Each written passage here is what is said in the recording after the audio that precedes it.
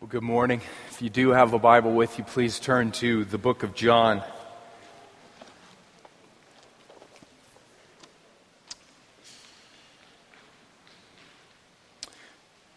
John chapter 15.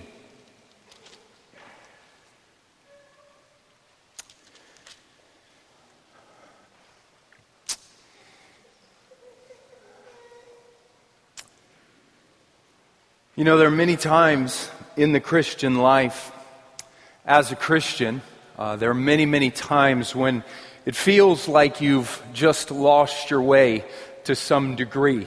Usually seems to come on you fairly subtly, kind of blindside you. You're going along in the Christian life thinking you're doing fairly well, following Jesus, and all of a sudden you just feel as if you somehow kind of lost your way, just perplexed inside. Dry in your soul, tired maybe, feel like you can't see straight, can't tell up from down. It just happens at times in the Christian life. I've been sharing over the past couple of weeks, many of you now know that I'm just now kind of coming out of a season like that. I don't feel like I'm all the way out of it yet, but the Lord is graciously bringing me out of it. I recently took a 6-week break from preaching. One of the reasons I took that break was I just desperately needed the break. I was very tired. I was dry in my soul. I just felt depleted of living water in my own soul. I felt depleted of living water to give you. Kind of felt like I just lost my way all of a sudden. Couldn't see straight, couldn't tell up from down, didn't know why. Not the first time in my life that I've been through something like that. I think I've been through it many times. I think most Christians have been through something like that before. And man, I've learned over the years that when I feel like that, the answer is to look up and begin to cry out for help. I had a great grandfather who preached into his mid-90s. And he used to say, when you get to the end of your rope, tie a knot and yell for help. And that's really good advice. And I've learned over the years to do that a little bit. Cry out for help when you find yourself in one of those spots. And man, Jesus, so kind when we really truly begin to look up and cry out for help. He hears and He responds. I was meditating on Psalm 145 this week. The Lord is near to all who call upon Him in truth. And whenever I hit a dry season in my life and desperately began to cry for help, one thing Jesus always seems to do for me is take me back to the basics. Man, it's so easy in the Christian life to lose sight of the basics, to get distracted by many different things, and you've lost sight, the most important things in the Christian life, and you feel like you've lost sight of them, the things you can't do without. And when you lose sight of the basics in the Christian life, you will begin to sink to some degree. And when you finally cry out for help, the Lord Jesus just basically very graciously comes to you and begins to remind you, I think, of those basics many times. Molly recently told me a story about one of her friends who was learning to scuba dive, and it was, I've never scuba dived, so I don't know how you learn to scuba dive, but I know it was one point in the training where they were going much deeper, much darker, and it just happened, this friend of Molly's just began to panic. Couldn't see straight at one point, didn't know which way was up from down, really began to panic, and was thinking, if I can find my way up, I'm just rushing up, which is not good for a scuba diver, a real panic. And all of a sudden the instructor just came right in front of her, recognized what she was going through, grabbed her by the shoulders, and just motioned to her to breathe. Just breathe. Just breathe. Just breathe. And she was able to, and the panic subsided. And I think Jesus graciously does that for us in our lives. When we've lost our way, we cry out for help. He has a way of just grabbing us by the shoulder, looking at us and saying, breathe. Just breathe. Just breathe. And He very graciously takes us back to, I think, the simple basics of the Christian life, the simplicity of a walk with Him. And man, He's graciously done that in my life over the past several weeks. Graciously pushed away some of the distractions, took me back to the basics. I've preached over the past couple of weeks on some of the things the Lord has done in my heart recently. 2 Sundays ago, just spoke on John 7 and the living water that's found in Jesus. Psalm 127 last Sunday, anxious toil that we fall into, which I've fallen into recently. Would encourage you to go back and listen to those if you haven't heard them. Like I said last Sunday, not because I think they're great sermons, they're not, but I do think there's some living water in those sermons, and I'd encourage you to go back and listen to them. And here this morning, I just want to share with you one final thing the Lord has spoken to my heart recently from this passage here in John 15. This passage in John 15 contains one of the basics of the Christian life. And man, we so often lose sight of the things here in this passage. We get so busy doing all kinds of things in the Christian life. And suddenly you've lost sight of the simple truth of John 15. And man, you lose sight of this thing in John 15 and you lose your way. And I think a lot of Christians, I think a lot of Christians never really even learned to do this thing in John 15 very well from the get-go.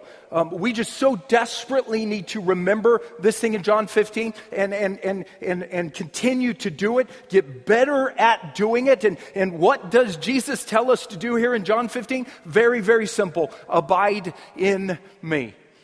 Abide in me, disciples, Jesus says.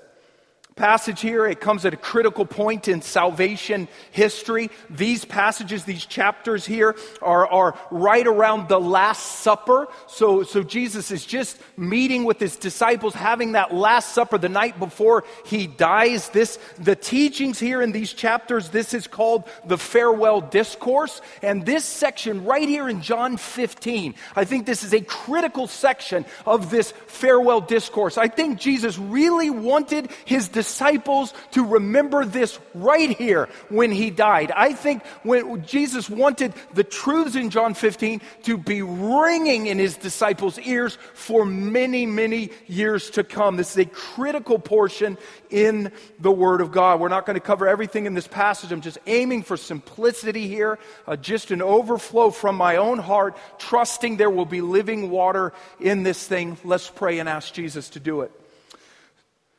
Father, we just surrender now to you, to your kindness, to your goodness. We surrender to you. Father, we just acknowledge we are broken, weak people. All of us very broken, very weak. We don't see it. A lot of times we're so prone to operate in our own strength, rely upon our own strength, our own self-sufficiency. And you're so good to remind us of our frailty, our absolute weakness, our inability to do anything apart from you. You're so good, and I just look to you now, Father, and ask for your help. As we look here at John 15, I ask for you leading in the name of Jesus as we walk through this. We just ask for the ministry of your Holy Spirit here in this room, that you would search hearts. Father, we know your word says that your eyes search to and fro throughout the whole earth. You search the hearts of all human beings, and we just ask that you would do it now. And Father, you bring life. Jesus, you said your words are spirit and they are life. And I pray these words would be spirit and life to us today. In your name, Jesus, we pray. Amen. John 15, verse 1, Jesus speaking. He says, I am the true vine, and my Father is the vine dresser. Every branch in me that does not bear fruit, he takes away, and every branch that does bear fruit, he prunes that it may bear more fruit. Already you are clean because of the word that I have spoken to you. Abide in me, and I in you. As the branch cannot bear fruit by itself unless it abides in the vine, neither can you unless you abide in me. I am the vine, you are the branches. Whoever abides in me and I in him, he it is that bears much fruit. For apart from me you can do nothing. If anyone does not abide in me, he is thrown away like a branch and withers, and the branches are gathered, thrown into the fire and burned. If you abide in me and my words abide in you, ask whatever you wish and it will be done for you. By this my Father is glorified, that you bear much fruit, And so prove to be my disciples. As the Father has loved me, so I have loved you. Abide in my love. If you keep my commandments, you will abide in my love, just as I have kept my Father's commandments and abide in his love. These things I have spoken to you, that my joy may be in you, and that your joy may be full. Amen. Just walking through it quickly here for a few seconds. Jesus says to his disciples there in verse 1, I am the true vine, my Father is the vine dresser. Jesus Christ is a vine. Just picture him like that for the sake of this morning's sermon. Jesus Christ, the vine, the one true vine. Jesus says, back in the Old Testament books in the Bible, the nation of Israel, back in the Old Testament, was called a vine that God had planted. And God wanted Israel, his vine, to be a fruitful vine, to bear fruit that would glorify him. But Israel did not bear good fruit, by and large, that glorified God. But you know what? God's plan, even back then in the Old Testament, God's plan was always that he would send a much better vine to this earth. God's plan was always that he would plant a perfect vine in this earth, the vine that would ultimately produce God-glorifying fruit all over this planet. And Jesus stands before his disciples here and says, I am the true vine. And Jesus says to his disciples a little bit later here that they are the branches. Verse 5, I am the vine, you are the branches. Jesus, the one true vine, you think about him, he has lots of little branches connected to him, thousands of little branches connected to Jesus the vine all over the world right now. And what are these little branches connected to him? Well, those branches are professing Christians. The people in this world who say they trust in Jesus as Savior and follow Jesus as their master. Jesus is the vine. Professing believers are the branches connected to the vine, and the one who tends to the vine, and the one who ensures that the branches on the vine produce lots of good fruit is God the Father. Verse 1 again, Jesus says, I am the true vine, my Father is the vine dresser.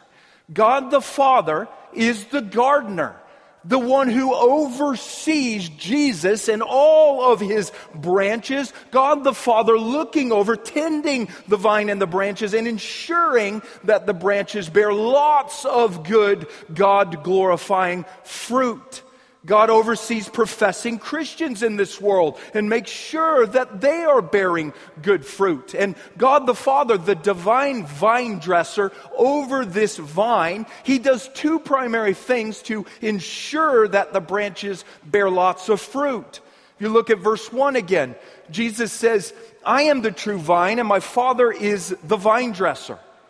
Every branch in me, Jesus says, that does not bear fruit, he takes away. And every branch that does bear fruit, he, the vine dresser, prunes that it may bear more fruit. So God does two different things as the vine dresser to ensure that all of these little branches all over the world, professing Christians around the world, bear fruit. He does two main things. One, those little branches that do not bear fruit, God removes them from the vine. And two, those little branches that do bear fruit, God prunes them so that they'll bear more fruit. One, God removes the branches from the vine that don't bear any fruit. And it's a very simple principle. If you have an apple tree in your backyard or something like that, and man, you want that apple tree to produce lots and lots of good apples. So one thing you do as the owner of that apple tree is you look periodically around that apple tree and you look for those branches that never seem to bear any fruit. The ones that just appear to be a little bit dead and lifeless in that tree. And at some point over time, what you'll do is you just come by and remove those branches. Because what those branches do is they make the whole tree less healthy. They steal nutrients from the other branches that are bearing fruit. And so you get those out so all the nutrients can go to the good branches on the tree and your tree ends up bearing more fruit. So you remove those bad branches to protect your plant, to protect your tree. That's what God does. God overseeing this vine called Jesus and all these branches connected to Jesus somehow. God overseeing it. And those branches that don't bear fruit, God takes away. And who are those branches that are somehow connected to Jesus the vine and yet bear no fruit and are ultimately removed by God the Father? I think they're nominal Christians. They're Christians in name only. They are somehow externally connected to Jesus the vine, but internally, inside in their hearts, they have no real connection to Jesus. Deep in their hearts, they don't really have a living, genuine faith in Christ. They probably made a profession of faith in Christ at some point in their life, may have been baptized. They may go through a lot of the Christian motions. They may even go to church services on a regular basis, but they're not really internally in the heart united by faith to Jesus. Not really connected to the sap of the vine. An external connection of some sort, no internal connection to the sap of the vine. The life-giving Holy Spirit doesn't yet live in their hearts. And because they're not truly connected to the sap in the vine through faith, they cannot possibly bear God-glorifying fruit, even though they go through lots and lots and lots of religious actions. And God looks at those branches that don't bear any fruit, and despite all the religious actions, at some point He removes them. Now, He's very, very gracious. He's very, very patient with fruitless vines, fruitless branches in the vine, very, very patient, but at some point, God the Father will remove them. You hear all the time about people who leave the Christian faith. I had a good friend who just sent me an email. He was a professing Christian for years. Sent me an email one day, and it was titled, "My Deconversion." And he walked away from the Christian faith. But do you realize every time a nominal Christian like that, somebody who's a Christian in name only, departs from the Christian faith, God has in some way removed that person from the Christian faith because that person is harming the vine and the other branches, stealing nutrients, getting in the way, being divisive, not energized in any way to serve Christ, and God the Father graciously removes that person from the vine. And Jesus says in verse 6 that those lifeless branches that are eventually removed from the vine, they're gathered, they're thrown into the fire, and they're burned. And Jesus says in Matthew 7, many who call me Lord, Lord, will not enter the kingdom of heaven. And there they are, the fruitless branches. And you know, when Jesus talked there about lifeless branches, I do want to encourage you, He's talking about branches that bear no fruit at all. So He's not talking about the weak believer who bears very, very little fruit. Okay? He's talking about branches that bear no fruit at all, no God-glorifying fruit, no genuine fruit at all. And I think Jesus probably had one particular lifeless branch in mind when He taught His disciples this lesson here. I think Jesus was probably thinking about Judas Iscariot. Judas Iscariot, one of the 12 original disciples, had recently been removed from the band of disciples. You hold your finger there in John 15, you look back at John 13, earlier in the farewell discourse. John chapter 13 will see the removal of Judas from the band of disciples here. Middle of verse 10, Jesus looking at His band of 12 disciples at this time, Judas Iscariot still there around the Last Supper. Jesus says this to His disciples, "You disciples are clean, but not every one of you," for Jesus knew who was to betray Him. That's why He said, "Not all of you are clean." And then look down at verse 26. So when Jesus had dipped the morsel, He gave it to Judas, the son of Simon Iscariot. Then after He had taken the morsel, Satan entered Judas. Jesus said to him, "What you are going to do quickly. Judas, leave the room." So after receiving the morsel of bread, verse 30, Judas immediately went out, and it was night. Now turn to John 15, verse 1. Jesus again, I am the true vine, and my Father is the vine dresser. Every branch in me that does not bear fruit, he takes away. And every branch that does bear fruit, he prunes that it may bear more fruit. Already you are clean because the word I have spoken to you. The band of disciples is now clean. All clean. Back in John 13, they weren't all clean because Judas, the unclean, fruitless branch, a nominal Christian who did lots of Christian-like things. Most people thought he was Christian, but he did not have a genuine faith in Jesus. He's now been removed, and now all of the disciples, the band of disciples, are now clean, Jesus says.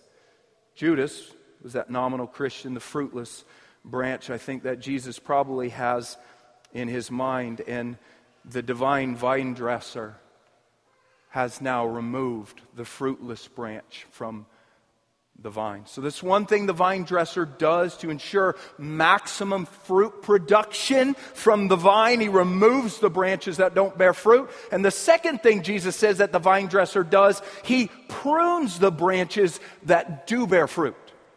And I'll talk about that pruning in just a couple of minutes. But I want you to pause for a second, and I just want you to notice, please, that God is very, very interested in fruit. When God the vine dresser looks over all of these branches around the world, supposedly connected to Jesus the vine, God is looking for one primary thing. He is looking for fruit. He's not looking to hear you say you do believe in Jesus. He's looking at the fruit of your life, and he knows whether or not you truly believe in Jesus. God really wants the branches connected to this vine to bear good fruit. Man, this may come as a shock to some of you, but God does not save you just to keep you from hell. No, God saves you and keeps you from hell in order that you might bear fruit. Fruit that would glorify God. See, it's not a man-centered Christianity. It's all about you and just your escape from hell. It's a God-centered Christianity. God saves you and saves you from hell in order that you might bear God-glorifying fruit in your life. But man, here's the thing about bearing fruit. As a Christian, there's no possible way you can bear fruit on your own. You cannot do it. You cannot produce fruit in your life simply by trying harder. Just pull yourself up by the bootstraps and squeeze out some fruit, man. That's not how it's done. Gotta bear fruit, gotta bear fruit, gotta bear fruit. Doesn't work like that. 11 remaining disciples sitting around Jesus at this time. Man, Jesus wants them to bear lots of good fruit in the days ahead. So what does Jesus say here in this passage? He doesn't look at his disciples and say, go bear fruit or else. No, he looks at his disciples and he says, abide in me.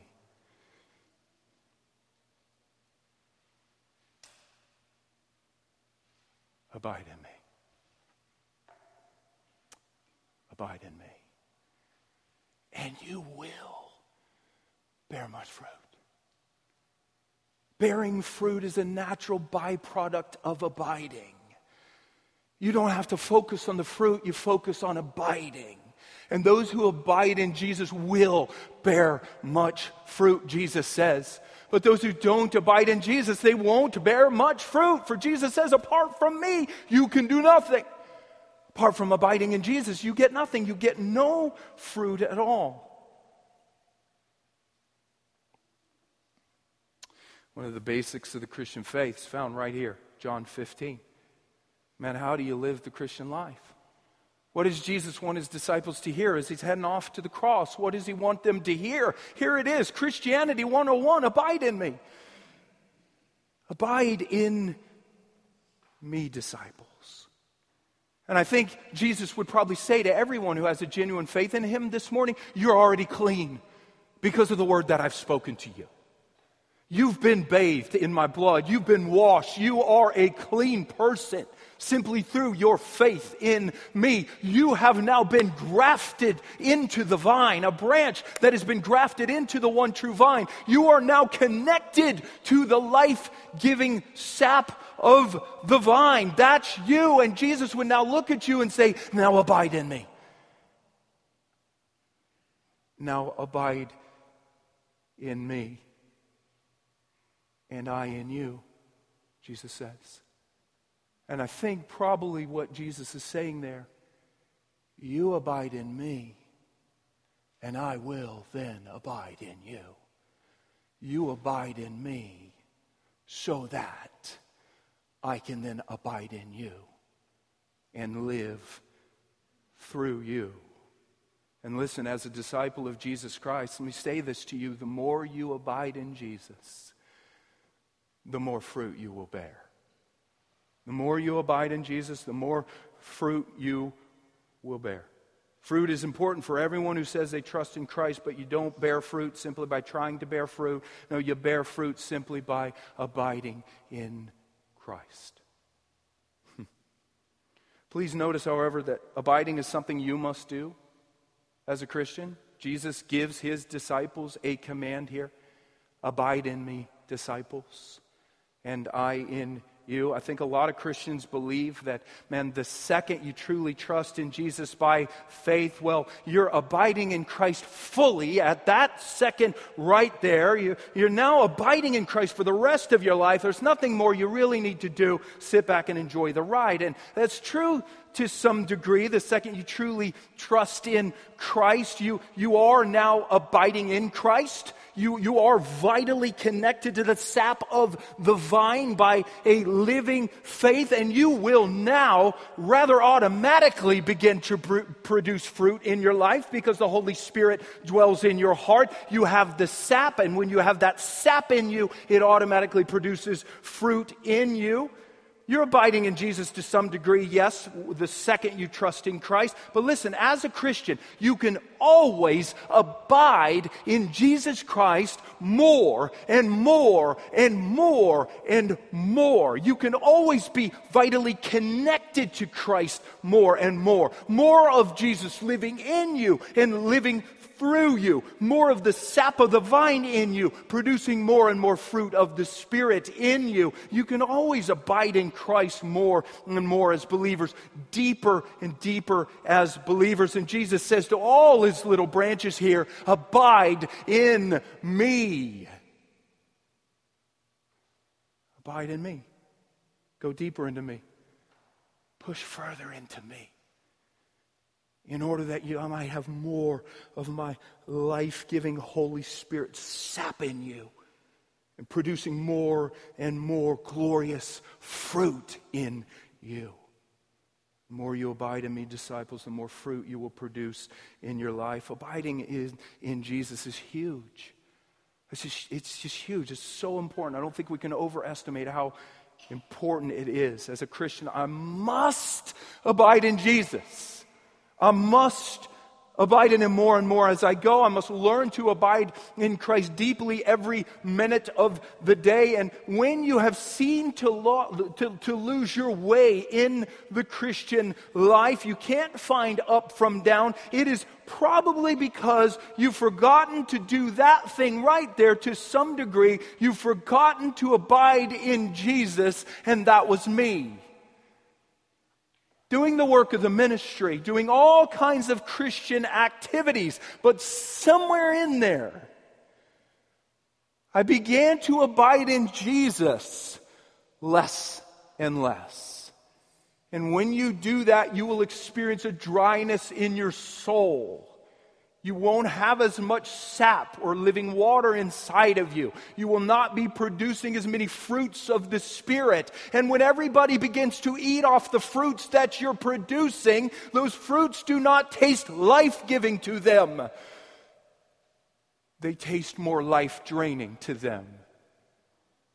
Because see, when you've forgotten to abide in Jesus, and people begin to eat then from the fruit of your mouth and from the fruit of your actions, what they are eating in you and eating on you is not actually Jesus for the most part. they're eating the fruit of you. And you are not life-giving to anybody. Jesus is.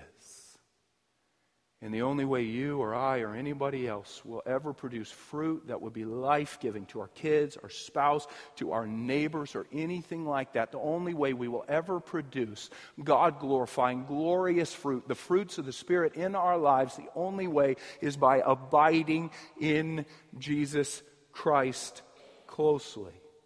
But here's the $60 million question. How do you do that? How do you do that? You know, it's so easy to read right over these statements from Jesus. Abide in me, disciples, and I in you. You read right over it. Cool, man. I got that. And you really stop and think about it. How do you do that? That word abide is a strange word. Abide, disciples. Okay, great. What does that mean exactly? Don't leave us hanging, Jesus. Come on, can you flesh that out a little bit more? And I think Jesus did flesh it out for us. He helped us to understand what it means to abide in Him by giving us a very simple illustration here. What does it look like for you, disciple, to abide in the Lord Jesus Christ? Think of a branch abiding in a vine. Think of a branch abiding in a vine. Man, you could meditate on that to the end of the world probably and never get to everything Jesus was talking about there by using that illustration. But that branch abiding in a vine, that little branch, that is the perfect picture of abiding in Jesus. And man, as I think about that picture and start to meditate on it, okay, what does it actually mean to abide in Jesus? A couple of different things start coming to my mind. Here they are. One, what does it mean to abide in Jesus? I think it means that you feed on Jesus.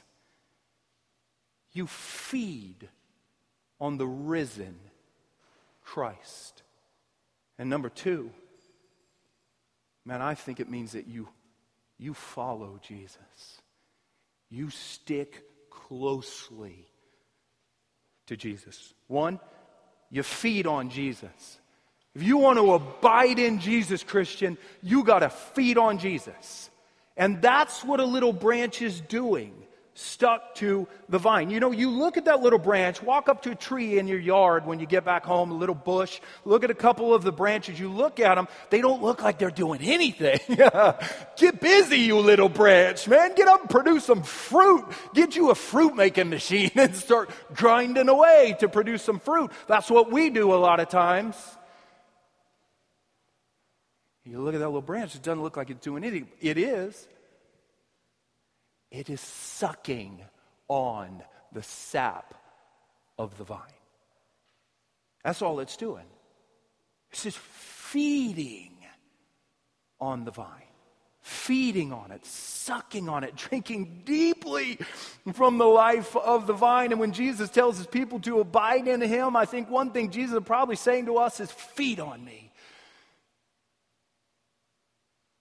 Feed on me. Feed on me. It might sound strange to you. Feed on Jesus? Eat Jesus? But you know what? That's what Christianity is. It's feeding on Jesus. That's what it is. You feed on Him by faith. I mean, Jesus said it, John 6, I'm the bread of life, the living bread that came down from heaven. If anyone eats of this bread, he'll live forever. You don't know Christianity if you don't know how to feed on Jesus. If you don't know how to feed on Him in faith. That's how you enter the kingdom of God, is by feeding on Jesus in faith. And everything He has is absorbed into you by faith. But then you just keep feeding on Him the rest of your life. Feeding on Jesus, the vine, eating the bread of life daily. Man, abiding in Jesus involves feeding on Jesus. And the more you feed on Jesus in your Christian life, the more you have of the life of Jesus in you. The more you feed on Jesus by faith, the more you have of the life of Jesus in you. You think of that little branch. The more that little branch feeds on the vine, the more sap that little branch has inside of it. Just picture a little branch just full of sap. You get a little branch that's just full of sap, and you know what it's going to do? Fruit's just going to start popping up all over it. Not because it's trying to bear fruit, but because it's sucking on the sap of the vine. Feeding on it, and then it just begins to bear fruit. Man, that's how it goes with abiding in Jesus. I think abiding in Jesus means, for one thing, that you feed on Jesus. And the more you feed on Jesus, the more of the sap of Jesus that you have inside of you, you become filled up with the life-giving sap of the Holy Spirit. And that life-giving sap of the Holy Spirit in you begins to produce all of these fruits of the Spirit on you. Galatians 5, love, joy, peace, patience, kindness, goodness, faithfulness, gentleness, self-control. They just start popping up on you as you're feeding on Jesus. You don't try to be loving. You are loving by the power of the Holy Spirit. You don't try to be kind. You are kind by the power of the Holy Spirit. Do you know what happens as you begin to feed more on Jesus and you have more fruit of the Spirit on you? Do you know what happens? You become more like Jesus. You become more like Jesus. Did you ever hear the saying, you are what you eat? You are what you eat. You are what you eat. You are what you eat. You are what you eat. You are what you eat. You are what you eat. You are what you eat. If you're feeding on Jesus deeply on a daily basis, you have more of the sap of Jesus in you, more of the fruits of the Spirit in you, you're becoming more and more like Jesus. You look like Jesus when people see you in the home. More like Jesus. You taste more like Jesus in your words, your actions. You're becoming more and more like Jesus. You know what? When people then begin to taste those fruits in your life, they taste life-giving to them. It tastes life-giving to them. Your children, they taste from your fruit in your words, parents. And if you've been abiding in Jesus, they taste more life-giving to them. Not as much you and more Jesus in you. Your spouse, eating off the words of your mouth, eating off your actions, it's more life-giving to your spouse. You know, the people in your life group, the other believers in your life group, if you're abiding in Jesus, then your words and your actions are more life-giving to the people who are feeding off of you. If you're abiding in Jesus, then your neighbors find your words and your actions to be more life-giving, more powerful. They're tasting Jesus in your life. You can be on mission every day of your life. And if you're not abiding in the Lord Jesus Christ, there will be no power in you. There'll be nothing. Nothing. The power that drives the train is the Lord Jesus Christ. We can have all of the right structures set up in our church, and we believe we have really good structures right now to go and make disciples of both believers and unbelievers through gospel-centered community on mission. We feel that's really good. The Lord has helped us there. He's given us really good tracks to run on. But if we think we're going to make disciples simply by being in gospel-centered community on mission, it's not going to happen if there's no abiding in Jesus. You can't just set up a structure and see it happen. It's abiding in Jesus that is the power, produces fruit in believers, and then everything they do is more powerful and more and more and more life-giving. Got to be feeding on Jesus. Believers of Christ Redeemer Church, we have to be abiding in Jesus, which I think means feeding on Jesus. How do you feed on Jesus? I think there's a number of things that you can do to help you feed on Jesus. I think a daily time of personal prayer and meditation can help you feed on Jesus. You carve out a time every day to meditate on the Word and to pray. Jesus went away often by himself to spend time in personal prayer and meditation. And if Jesus, the Son of God, needed to do it, how much more do we need to go away by ourselves at times in prayer and meditation? personally think it's very hard to feed deeply on Jesus if you're not spending time daily in personal word and prayer. Some of you have just pretty much cut it out of your lives. I hope you can hear me say it. You know, there are probably many here that you've gotten so busy that thing has pretty much gone away. You may go through some motions for a few minutes every day, but you just run off to your work day. And you can work your job like that, but you're not going to bear fruit.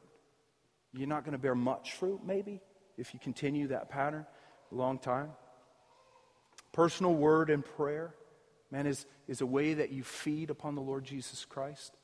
You know, you can also feed on, it helps to come to services like this.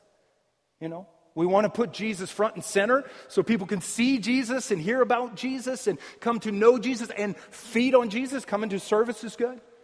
Being in fellowship with other believers of a local church outside of the church service, that's a good way to feed on Jesus. You know, a lot of Christians think, well, I want to be with Jesus, so I've got to go up on a hill by myself or come to a church service, and that's it. A lot of you think that the only thing a church does for you is provide a sermon. And you just think, I'm finding Jesus in the sermon. That's it, period. Well, he's not just found in the sermon. You know that Jesus indwells the body of Christ right now. And as you fellowship with the body of Christ, you are coming closer to Jesus, and you can then feed on Jesus. You know, all those things can help you. Personal time in the Word and prayer, coming to services, fellowship out there. But do you know what? Just because you are doing all of those things doesn't necessarily mean that you're feeding on Jesus. Because see, feeding on Jesus, if you think of that branch in the vine, it's a very internal, secret thing. It happens deep in the heart by faith. So you can be reading your Bible right now every day, but you're not feeding on the Jesus of the Bible. Jesus said to the Pharisees in the book of John, you search the scriptures because you think that you have life in them, but you're not willing to come to me that you might have life. Some of you are reading the Bible right now just to learn more about the Bible. You know every single doctrine. You might know original languages, but you're not coming to the Jesus of the Bible right now. And over again, Jesus says, you come to me. You come to me.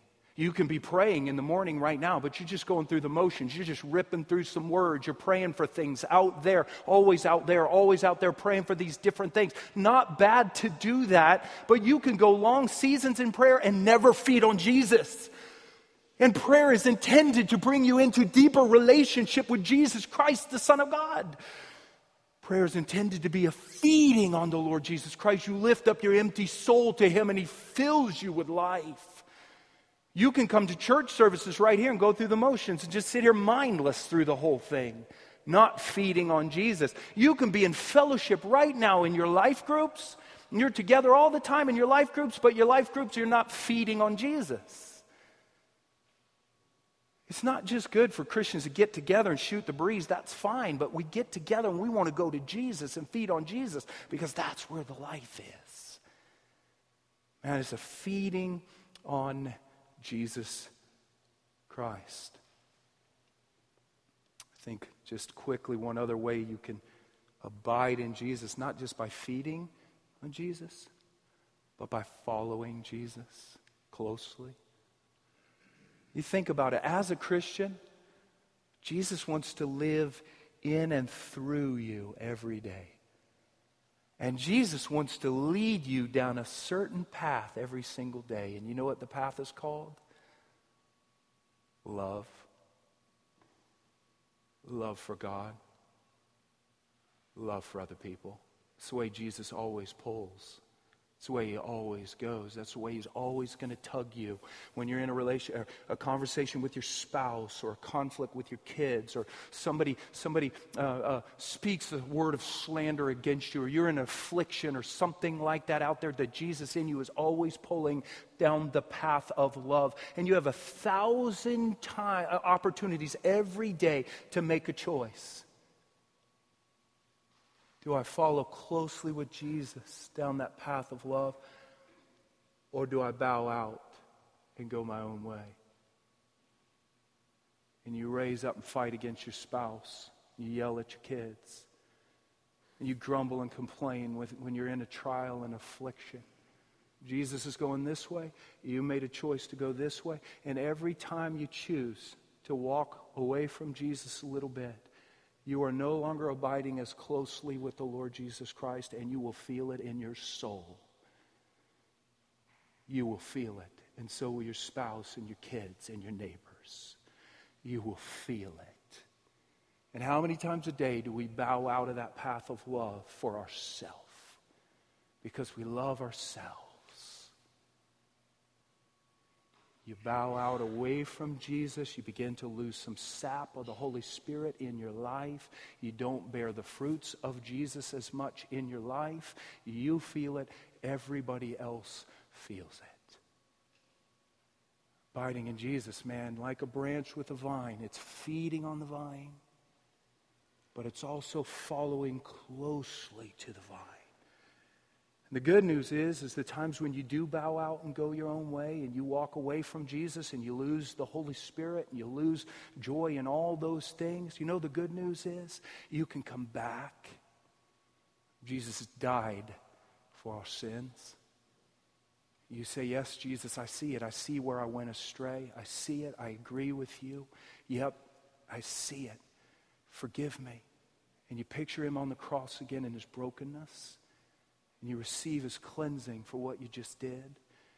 And if you harmed another person in what you did, then the path back to that peace with Jesus is asking that other person to forgive you.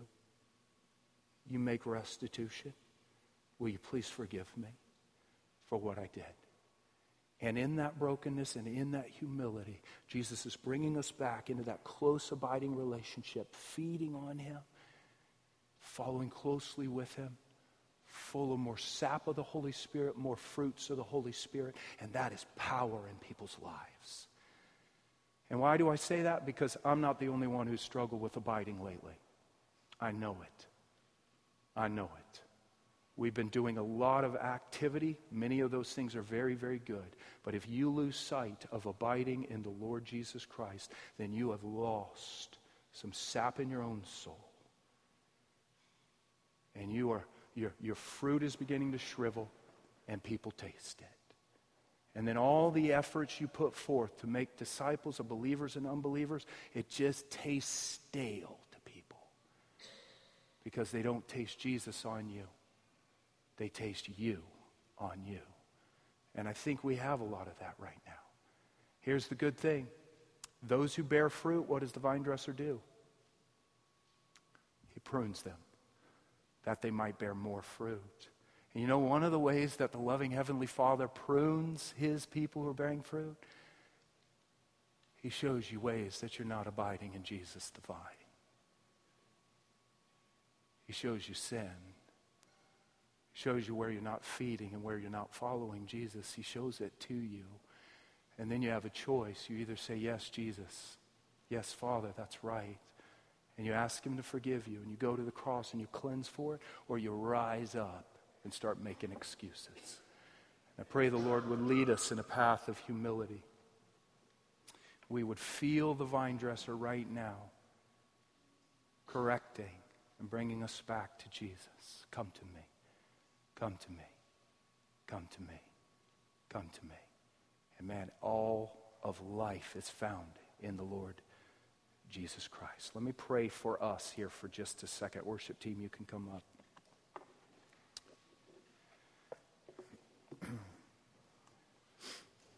Lord, we just thank you. Father, we thank you. You're so kind. You're so good. Your discipline for us is so gracious. Your hand upon us and the way you can pull our hearts back and reveal places where we are harming ourselves and others. It's just so great. Just thank you, Father. Thank you for shining the spotlight of the Holy Spirit in my own heart, convicting me, Lord, of areas where over the past 6 to 8 months or so I just had lost to some degree a simple abiding in Jesus deeply, deeply, deeply. Working way too many hours of sin. I ask you to forgive me. Striving in the flesh too much. Sin. I ask you to forgive me. not following closely enough to Jesus, not feeding enough on Jesus. I see it. Yes, Lord. And it's so good. I thank you. Thank you for it. And I just pray for my brothers and sisters here. Pray for everyone here who has a genuine faith in Jesus. Father, I know there are many here who have lost their abide in Christ to some degree. Gotten busy. Just activity after activity after activity. Many of those activities you, Jesus, didn't ask them to do. Just doing them because everybody else is doing them. Lord, so much busyness. So much just working with no abiding, no feeding, no following closely to Jesus. Father, just putting up in our lives with grumbling and complaining and division, anger, hatred, bitterness, resentment, self-seeking, self-love, just tolerating those things which just kill to some degree our abide in you, Jesus. Not watching closely enough over those things.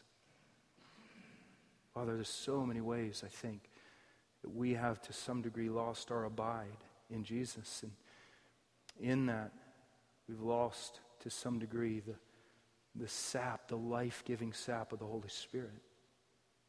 We've lost to some degree the fruits of the Spirit that just pop up so naturally on those who abide.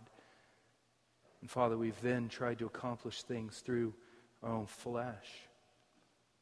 And yet you, Jesus, said to us, apart from me, you can do nothing. I pray that would land on us again. Apart from you, Jesus, apart from an abiding walk with you, Jesus, we can do nothing of any spiritual good. Nothing of any eternal good in anyone's life. Apart from you, Jesus, we can do nothing. Pray you'd show us right now areas where we've not been abiding. We've lost it. We have more fruits of the flesh than fruits of the Spirit. I pray you'd show us where that is. And Father, I ask that you would lead us quickly to the cross again right now. Thank you, Father, for a Jesus who was broken for all of our sins, even for those sins of not abiding in Christ. Jesus, thank you that you were broken. Thank you that you died for all of our sins so that we might be forgiven. Please give us again a fresh sense of your forgiveness. Cleanse us now, we pray, the lack of abiding in Jesus. And Lord, help us now.